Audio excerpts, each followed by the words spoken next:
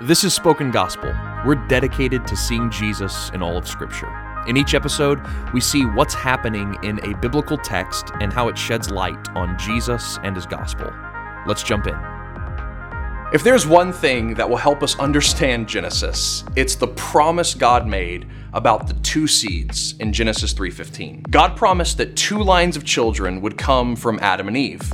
One would carry the promise and blessing of God. That would be the line of Eve. The other would carry the curse and punishment of God. That would be the line of the serpent. And right away, Adam and Eve have two kids, Cain and Abel. Abel is faithful and his offerings are accepted by God. Cain, on the other hand, is wicked and his offerings are not accepted. So, in jealousy and anger, Cain murders his brother Abel. Here we have the two seeds, one holy, one wicked. But this time, in the first physical death recorded in the Bible, the seed of the serpent crushes the seed of Eve. It seems like God's promise is going in reverse. And to make things worse, Cain moves away and establishes his own family line. And when he does this, it's not only his kids that start multiplying, but their evil starts multiplying as well. Eventually, one of Cain's descendants, a guy named Lamech, also commits murder and says that God's curse has increased upon him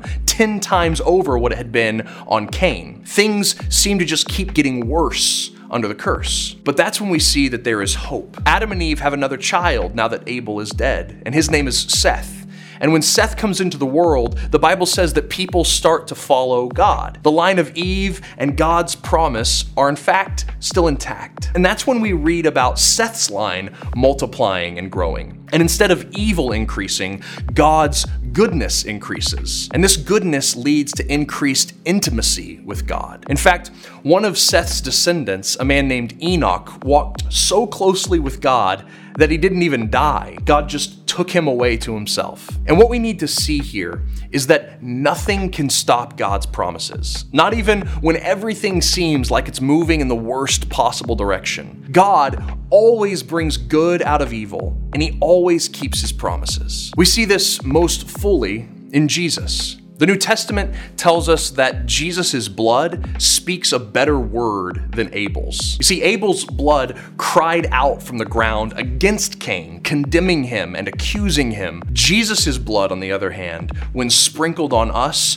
cries out on our behalf, advocating for us and interceding for us. Jesus' blood speaks a blessing over us instead of a curse. Jesus also reverses the effects of evil found in this story. Evil increased among Cain's descendants, but God's blessing increases and covers the whole earth in Jesus. That is because he is the promised seed of Eve, the final descendant of Adam and Abel, the new and better Seth, who not only walks with God like Enoch, but is God himself. Jesus, the promised one, puts an end to the curse of death for us and gives us the promised blessing of life with God. I pray that the Holy Spirit would give you eyes to see the God who provides a way of blessing even when everything looks cursed, and that you would see Jesus as the one who came from the line of Eve to bring a blessing to the whole world.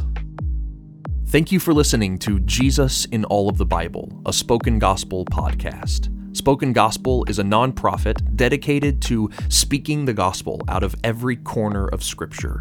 For more information or to view all of our free resources, visit spokengospel.com.